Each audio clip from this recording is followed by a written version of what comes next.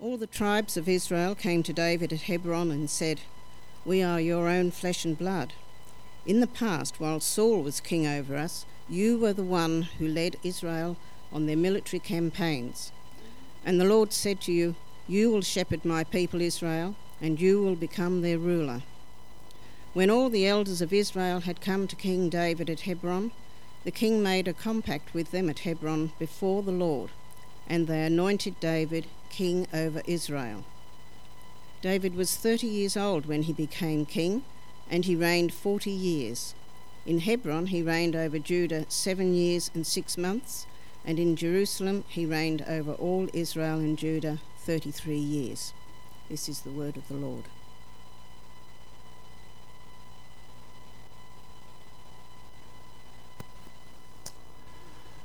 Father God, we pray that the words of my mouth and that the meditations of each of our hearts might be acceptable in your sight, O Lord, our strength and our Redeemer. Amen. Well, Angela's brought to us a reading this morning, but I need to go a little bit back before we can move up to where we are in this particular reading. We've been following the journey of David, and we've seen him anointed to be king by Samuel, and he gets persecuted by King Saul. And all sorts of things happen to David in the process of that. And King Saul's now been killed. And the whole nation of Israel is actually in a time of severe crisis. Saul, the old king, has been killed by the Philistines in battle. His 3 eldest sons were also killed with him. And so the kingdom is now in disarray. And after Saul's death, David returns from exile. He goes to the city of Hebron. And when he arrives there, he's crowned king of the people of Judah. So one of the tribes of Israel crowned him to be king. He's crowned king in the south. But all the north, they're not following him yet. So it appears that there's a change of dynasty that's about to take place. But a little to the north, one of Saul's sons, a man by the name of Ishbosheth, he survived. And Abner, who was the king of King Saul, who was the commander of King Saul's army, he quickly proclaims Ishbosheth to be the king of Israel. So that sets the scene now for a brutal civil war to take place. And it prevents David from seeing the immediate fulfillment of God's promise to make him king over all Israel. So we have the background now for this passage which we've got to today. The road to the throne for David was really a rocky road. It was difficult. It wound through some tragic and dark days. David was scorned, he was hated, he was vilified by King Saul. He'd been hunted, hounded, harassed. But eventually, David ended up right where the Lord had promised him he would be. He ended up being king over all Israel. Now, as I read and study the events of David's life and his rise to power over Israel, I can see some parallels between his life and your life and mine. There's some fantastic parallels that we can have a look at. In a moment, you'll see that when David was crowned king of Judah, then comes a time where there's a space, there's all sorts of hassles that happen, and then he's crowned finally king over the whole of Israel. So there are problems, there are trials that fall across his pathway. And there's some interesting points, significant places where the people come to. And they're the same kind of points and places that we have in our own spiritual journey. From the time we are saved until the moment when we reach that place of absolute surrender to Jesus and he's crowned king of our hearts, we face the same kinds of journeys that the nation of Israel was on as well. And I want to look at those today. So I want to look at the road to the throne. So I want you to move back a couple of chapters in 2 Samuel. If you might open your Bible to 2 Samuel chapter 2. Because I want to look about the place of partial submission. This is interesting because the nation was in partial submission to David. Have a look at chapter 2. 2 Samuel chapter 2, verses 1 to 4. In the course of time, David inquired of the Lord, "Shall I go up to one of the towns of Judah?" he asked. The Lord said, "Go up." David asked, "Where shall I go?" "To Hebron," the Lord answered. So David went up there with his 2 wives, and here we've got all those interesting names now. Ahinoam of Jezreel, and Abigail, the widow of Nabal of Carmel. David also took the men with him who were with him, each with his family, and they settled in Hebron and its towns. Then the men of Judah came to Hebron, and there they anointed David king over the house of Judah. So it's interesting what's happening here. There's a new king that's being crowned. And this is a big day. This is the big day for David. Now the coronation is going to happen for him. And it's the moment that he's been waiting for since he was a teenager. He's accepted, he's adored, he's anointed by his people. He's crowned king by the people of Judah. I can imagine it must have been a jubilant day for David when this happens. All the years of isolation and exile, they're over. The years of being hunted like a wild animal have ended. The days of waiting for the promises of God to be fulfilled in his life, they're surely at hand now. And he must have thought, okay, it's a few more days and the whole nation will come before me. But what happens? He's crowned king in Judah, and at that very moment, after that happens, he's challenged, this new king.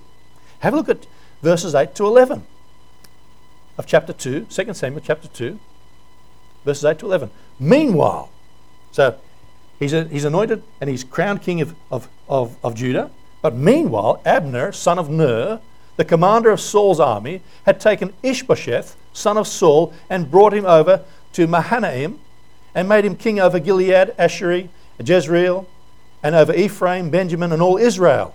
Ishbosheth, son of Saul, was 40 years old when he became king over Israel, and he reigned 2 years. The house of Judah, however, followed David. So, no sooner is David crowned king of Judah than some unexpected events begin to happen. Abner, who's trying to prop up the old kingdom of King Saul, he elevates Saul's youngest son Ishbosheth to the throne of Israel.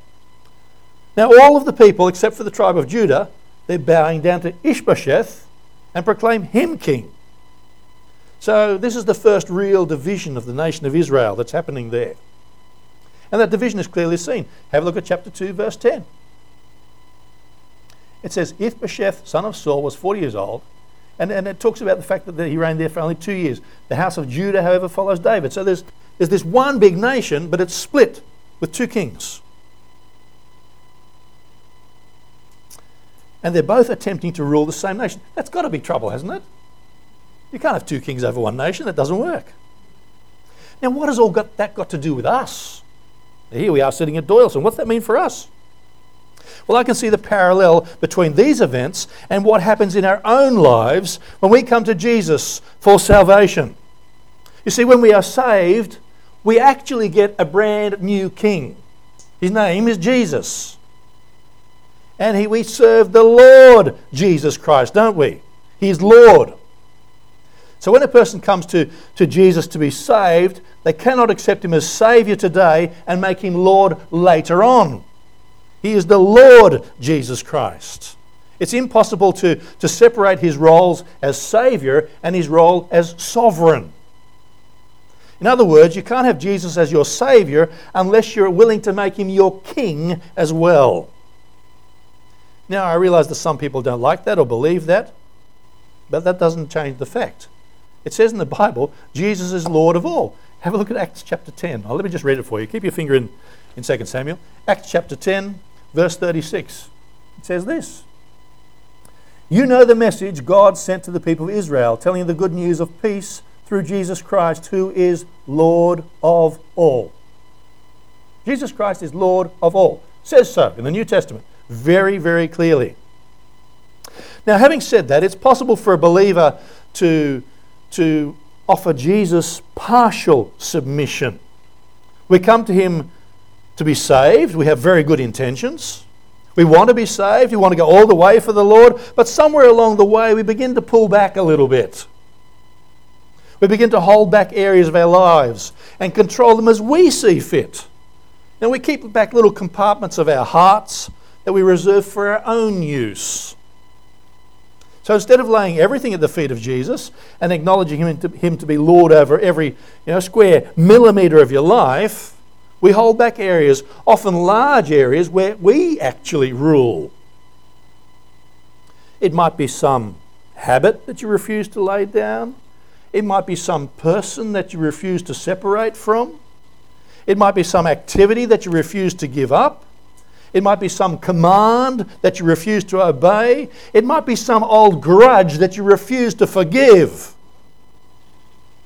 The possibilities are endless, but the results are the same. When we do this, we are guilty of partial submission to the Lord. We want to say to Jesus, I want all that you can give me. I want heaven. I want the get out of hell free card, thank you very much. I want your best, Jesus, but I won't give you my best in return. How many people are living lives in that kind of a place today? Only a partial rule. When you're in that place, brothers and sisters, you're in a place of very painful struggles. Because the next few chapters of 2 Samuel has to do with this incredible civil war. All these struggles that take place, they are painful, painful struggles. And because of this division, the land of Israel has to pay an incredibly high price. The people pay a price on both sides. Their partial submission to God's choice as their king cost them plenty in the form of painful struggles that they're forced to endure. It's a time of terrible warfare. 2 Samuel chapter 3 verse 1 says this: the war between the house of Saul and the house of David lasted a long time. David grew stronger and stronger, while the house of Saul grew weaker and weaker. So Israel and Judah, they're fighting a bitter war over who's going to rule the other one. And because of this warfare, lives are lost, property is destroyed, families are devastated, people are just ruined as a result of this. But the outcome is inevitable. We are told that David grows stronger and stronger, and the house of Saul gets weaker and weaker. It was a foregone conclusion. David and his army were going to win. That's already been determined by Almighty God. The war was waged, but it's a futile war in the end.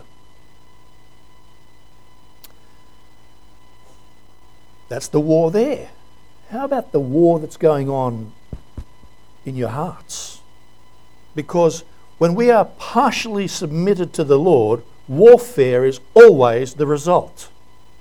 From the moment we're saved until the day we leave this world, the house of Saul, which is the old nature, makes war against the house of David, which is the rule of Christ in our hearts. And this warfare is clearly stated in the pages of the Bible. Galatians chapter 5 verse 17 says, for the sinful nature desires what is contrary to the Spirit, and the Spirit what is contrary to the sinful nature. They are in conflict with each other, so that you do not do what you want. Isn't the Bible talking about you and me? This is not an abstract thing. This is actually what's going on in our hearts. We've all experienced this kind of trauma that this battle causes. It's stated best, I think, by the Apostle Paul, who just summarised the human condition so beautifully in Romans chapter 7, verses 14 to 25. Listen to what Paul says. He puts it so lovely. He says, we know that the law is spiritual, but I am unspiritual. Now, he's a Christian man, right? He's born again. And he's saying, I'm unspiritual, sold as a slave to sin. I do not understand what I do. For what I want to do, I do not do. But what I hate, I do. And if I do what I do not want to do, I agree the law is good. As it is no longer I myself who do it, but it is sin living in me. I know that nothing good lives in me, that is, in my sinful nature. For I have the desire to do what is good, but I can't carry it out. For what I do is not the good I want to do. No, the evil I do not want to do, this I keep doing. Now, if I do what I do not want to do, it's no longer I who do it, but it's sin living in me that does work. By the way, now saying the devil made me do it's no excuse, okay? You're still responsible. So I find this law at work. When I want to do good, evil is right there with me. For in my inner being I delight in God's law.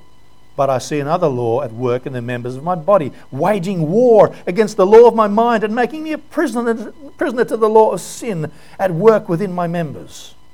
What a wretched man I am. Who will rescue me from this body of death?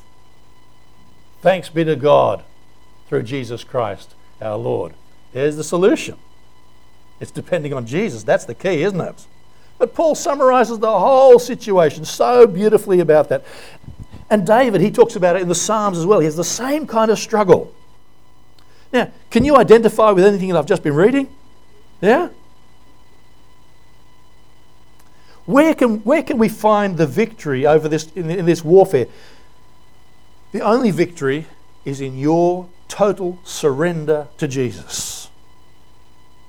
Galatians 5:16 says, "So I say to you, live by the Spirit, and you will not gratify the desires of the sinful nature."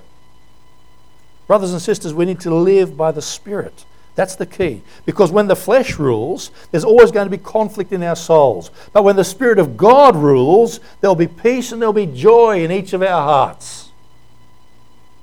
So if there's warfare in your soul today, and you're paying a high price as the casualties of the war mount up in your life, the best thing you can do right now is lift up that flag of surrender and say, "Lord, I give up. You are Lord." It's no longer me in charge. It has to be you. Acknowledge Jesus as your King. And when you do that, then you'll find peace in your heart. Let's go back to 2 Samuel again. 2 Samuel chapter 2, or chapters 2 to 4 we're going to explore a little bit, but let's have a look at chapter 2, verses 16 and 17.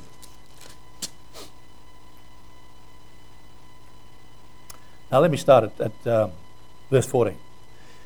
What's happened here is Abner, the king of Ishbosheth's army, or old Saul's army, is now gotten together with Joab, Abner, who's in charge of Saul's army, gets together with Joab, who's in charge of David's army, and they're having a little talk. He says, "Let some of the young men get up and fight hand to hand in front of us." That's a good idea, he thinks. "All right, let them do it," Joab says. So they stood up, and they were counted off, 12 men for Benjamin and Ishbosheth, son of Saul, and 12 for David. Then each man grabbed his opponent by the head, thrust his dagger into the opponent's side, and they fell down together. They just killed each other. Verse 17, the battle that day was very fierce. So it didn't stop there. They said, "All right, well, that was a draw. Let's have another go." The battle that day was very fierce, and Abner and the men of Israel were defeated by David's men. So many men, in the first conflict of this war, many men die. Look at verse 18. The three sons of Zeruiah were there, Joab, Abishai, and Asahel. Now Asahel was as fleet-footed as a wild gazelle. He chased Abner, turning neither to the right nor to the left as he pursued him. Abner looked behind him and asked him, "Is that you, Asahel?" "It is," he answered. Then Abner says to him, "Turn aside to the right or to the left. Take on one of the young men and strip him of his weapons." But Asahel would not stop chasing him. Then Abner warned Asahel, "Stop chasing me. Why should I strike you down? How could I look at your brother Joab in the face?" But Asahel refused to give up the pursuit. So Abner thrust the butt of his spear into Asahel's stomach, and the spear came out through his back, and he fell there and died on the spot. And every man stopped when he came to the place where Asahel had fallen and died. So Asahel might be fleet of foot, but Abner was an old soldier and he knew every trick. And this bloke's chasing him, getting closer and closer. And what does Abner do? He thrusts his spear backwards and he goes right through the guts. Oi, what a great book this Bible is. But that was an unnecessary death. Have a look at verses 30 and 31. When Joab returned from pursuing Abner and assembling all his men, besides Asahel, 19 of David's men were found missing. But David's men had killed 360 Benjamites who were with Abner. So here we go. 20 of David's men die, 360 of Abner's men die. What happens then is Abner, who's in charge of Saul's old army, gets killed by Joab. He's murdered by Joab, in fact. Then what happens is the Israelites, they get a bit frightened. They think, okay, David's army is going to meet us. They're going to beat us. And some of the old army of Saul, there's a couple of guys to get together and they murder Ishbosheth, their current king. They murder him in his bed and they cut off his head. And they bring his head to David and say, look, this terrible man Ishbosheth, we killed him on your behalf. And David says, when someone brought to me the news that Saul was killed, I killed him. Now you two blokes who think you've done a good thing, you've done a dreadful thing. You've killed an innocent man in his bed, and these blokes get killed. So, there's just murder and mayhem. There's blood and guts everywhere in this whole book. It's horrible. But sadly, when you read this story, none of this had to be. If Israel had bowed down to the will of the Lord and accepted David as their king, all this grief and all this bloodshed could have been avoided. Partial submission cost them plenty. Now, what's that got to do with us sitting here at Doyalson today? Well, when we think about the warfare in our own lives and the times when we walked in partial surrender to the Lordship of Jesus, what has been wasted in our lives? Certainly a lot of time has been wasted. People have lost months, years of their lives in the service to God because they refused to bow down in total submission to the King. Testimonies have been wasted. Opportunities have died before your very eyes whilst we wander through this quagmire of partial submission to King Jesus. Some people have allowed the whole of their Christian lives to go by whilst they stubbornly refuse to surrender to the absolute control of Christ in their lives. What a waste! What a tragedy! Won't it be sad to stand before the Lord at the judgment seat of Christ and find out what could have been in your life or mine? Won't it be a harsh day when we stand up and give an account of all the wasted days, all the wasted opportunities, and all the wasted blessings that could have been yours? Well, thank God, brothers and sisters, we don't have to waste another moment. The entire direction and devotion of your life can be changed in an instant. All that needs to be done is for you to surrender your all to Jesus. Acknowledge Him as your King, your Lord, and your absolute Master. That's what we need to be doing. I've had the blessing this last little while to tidy up my garage. It was a necessary thing. I couldn't move through it very well. I found a bag of cement in the garage. Great, I thought, I've got a new project. That's just what I need. So I picked up this bag of what I thought was powdery cement. It was a rock. It had turned solid. The moisture got into it and it just became a useless rock, a lump of rubbish that I put in the bin. This was not what I intended, but it wasn't surrendered to the right purpose. Other things had gotten in. We can become like that for God too, just a useless rock, hard, not good for anything, if we don't surrender to Jesus. So let's not waste our lives. What else is going on there? There's not only a tragic waste, there's also a time of trouble waiting. Because whilst all this warfare and waste is going on, what is David doing? What's King David doing at this time?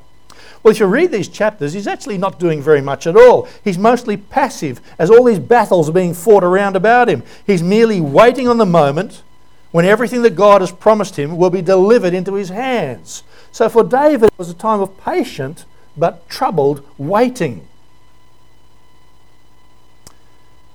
Brothers and sisters, when you were saved by Jesus, by His grace, He saved you for a purpose. Do you believe that? Well, what was that purpose? He saved us so that we could serve Him and do His will in the world. Ephesians 2 verse 10 says this: we are God's workmanship, created in Christ Jesus to do good works, which God prepared in advance for us to do. God has good things for us to be doing. Are we doing them? Colossians chapter 1 verse 10 says, live a life worthy of the Lord, that you may please Him in every way, bearing fruit in every good work, growing in the knowledge of God.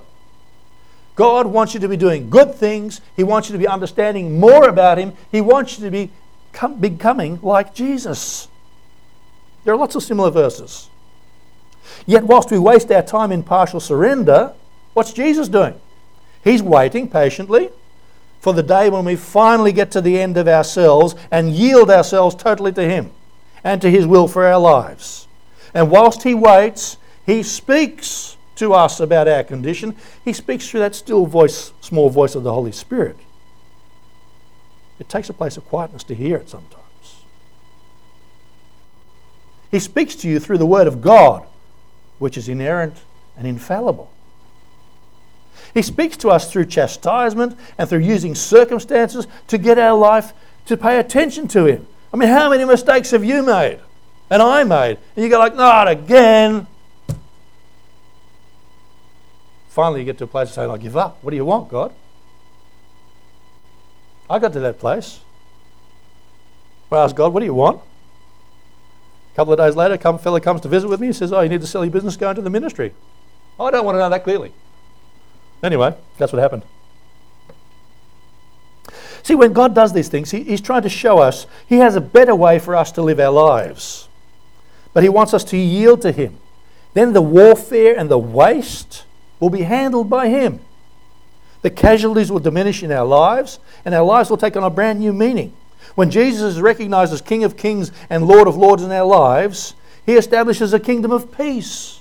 You can have peace on the inside. I'm not saying there will be peace on the outside. Life's still going to go on round about you. But you can have peace on the inside. You can have love and joy and know God's blessing. Isn't that what we all want? But you only get that when Jesus truly is Lord of your life. Let's move a few chapters on. Move to chapter 5. And this is the place now of profound surrender. After 2 years of struggle and civil war, all the people of Israel come to David. They are anointed to be king over the entire land now. This is the third time, by the way, that David's been anointed for this office. Once by Samuel, the second time by the people of Judah, and now by the entire nation. They are finally finished with partial submission. They crown David as king of Israel. And as they do that, they acknowledge three great truths, and they are important to our understanding of what it means for us to have Jesus as king of our lives as well. First of all, what do they acknowledge? They acknowledge, number one, a relationship. 2 Samuel chapter 5, verse 1. All the tribes of Israel came to David at Hebron and said, "We are your own flesh and blood." That's interesting. So David, we are your flesh and your blood. So see, they're saying, look, only someone with a family connection is fit to rule over us. Now, one of the first steps of yielding control of your life totally to the rule of King Jesus is to recognize that you have a connection to Him. Jesus is qualified to be our King. Why? Because of a blood relationship. He shed His blood on the cross for you and for me. He did that to redeem us, to pay a penalty for our sins. So when we come to Him to be saved, we become connected to Jesus by His blood. Now, most of us came to Jesus to get that I want to get out of sin trouble card. But a genuine salvation experience is also a genuine desire to repent, to turn from your old lifestyle and to serve Jesus as your Lord. In other words, a person who comes to Jesus for salvation also understands they're saying goodbye to the old life and they're saying hello to a brand new life of serving Jesus and submitting to Him. You can't have Jesus as your Saviour if you're unwilling to have Him as your Lord as well. It's impossible to hold the Lord on one hand, to hold onto the Lord with one hand and cling to the world with the other. What does Jesus say? You cannot serve God and mammon. You can't serve God and money. You can't serve God and things. It's one or the other.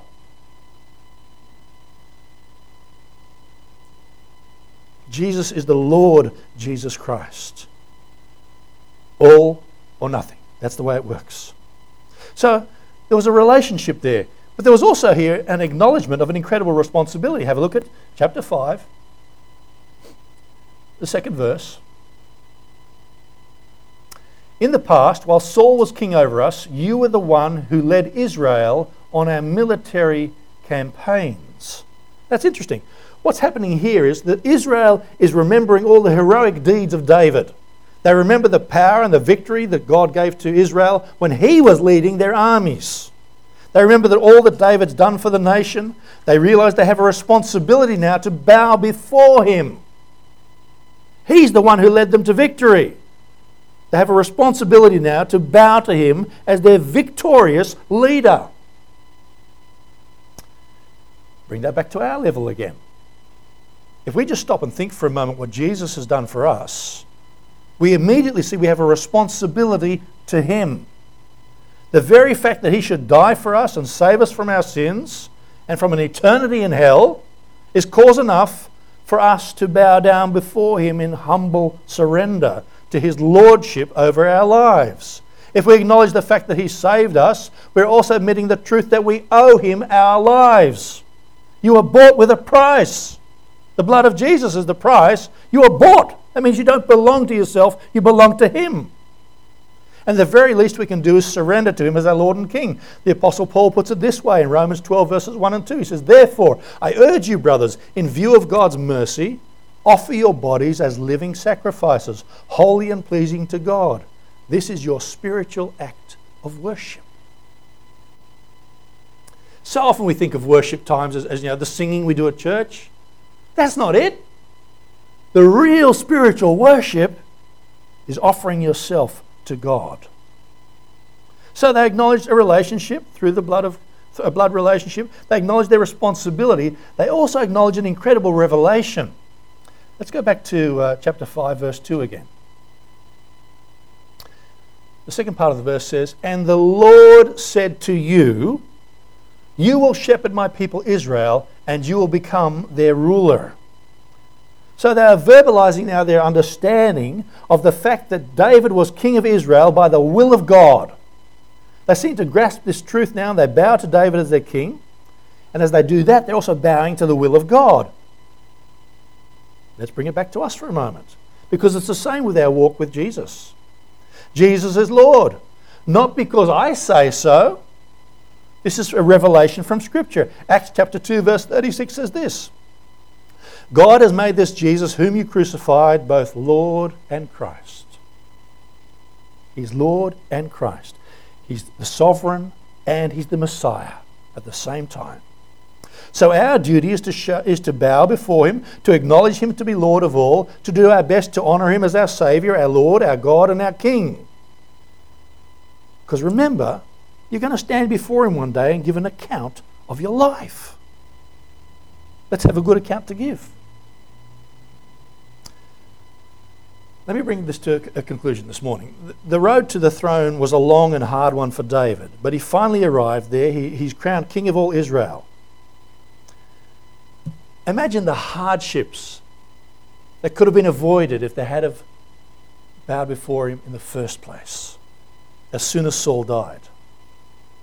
But let's not be too hard on these folks, because I'm probably speaking today to someone who also needs to bow before Jesus, to acknowledge him as Lord and King in their lives. Yeah, you think you're surrendered, but you're not totally surrendered to him. He's still walking that long, hard road to the throne of your heart. And I know we've all got trouble in this area. There are times when I seem to say, Lord, how about letting me sit on the throne just for a little while? There's a particular situation I want to deal with, and I think I'll deal with that very well. Thank you very much. How many of you do that? I know you do. Well, if you want to open up your order of service today to the middle of the thing, there's a prayer. If you've gotten to the place where you're going like, you know what, Martin, I think you're right. You're talking to me this morning. I've had enough of this stuff. It doesn't work. Me being in charge just does not work. I need to have God in charge. Well, there's a prayer there. Let me read it first of all, and then we'll see whether it's something you want to pray or not. It goes like this. It says, "God being my witness, I want to enthrone Jesus in my heart and life and declare him to be Lord of all. I want to bow at his feet and yield everything to him. I'm tired of the warfare. I'm tired of the wasted opportunities. I'm tired of making him wait to have what is truly his. I want to bow once and for all and surrender everything to Jesus. I'm his by relationship. I know that he is king by revelation, and I know that I have a responsibility to bow before him and enthrone him in my heart as my Lord and my King." Then it says, "Amen." That means, so be it. You agree. Is that a prayer that you'd like to pray today? If so, you might like to pray this prayer with me. Let's pray it as a prayer now. God being my witness, I want to enthrone Jesus in my heart and life and declare him to be Lord of all. I want to bow at his feet and yield everything to him. I'm tired of the warfare. I'm tired of the wasted opportunities. I'm tired of making him wait to have everything what is truly his. I want to bow once and for all and surrender everything to Jesus. I'm his by relationship. I know that he is king by revelation, and I know that I have a responsibility to bow before him and enthrone him in my heart as my Lord and my King. Amen.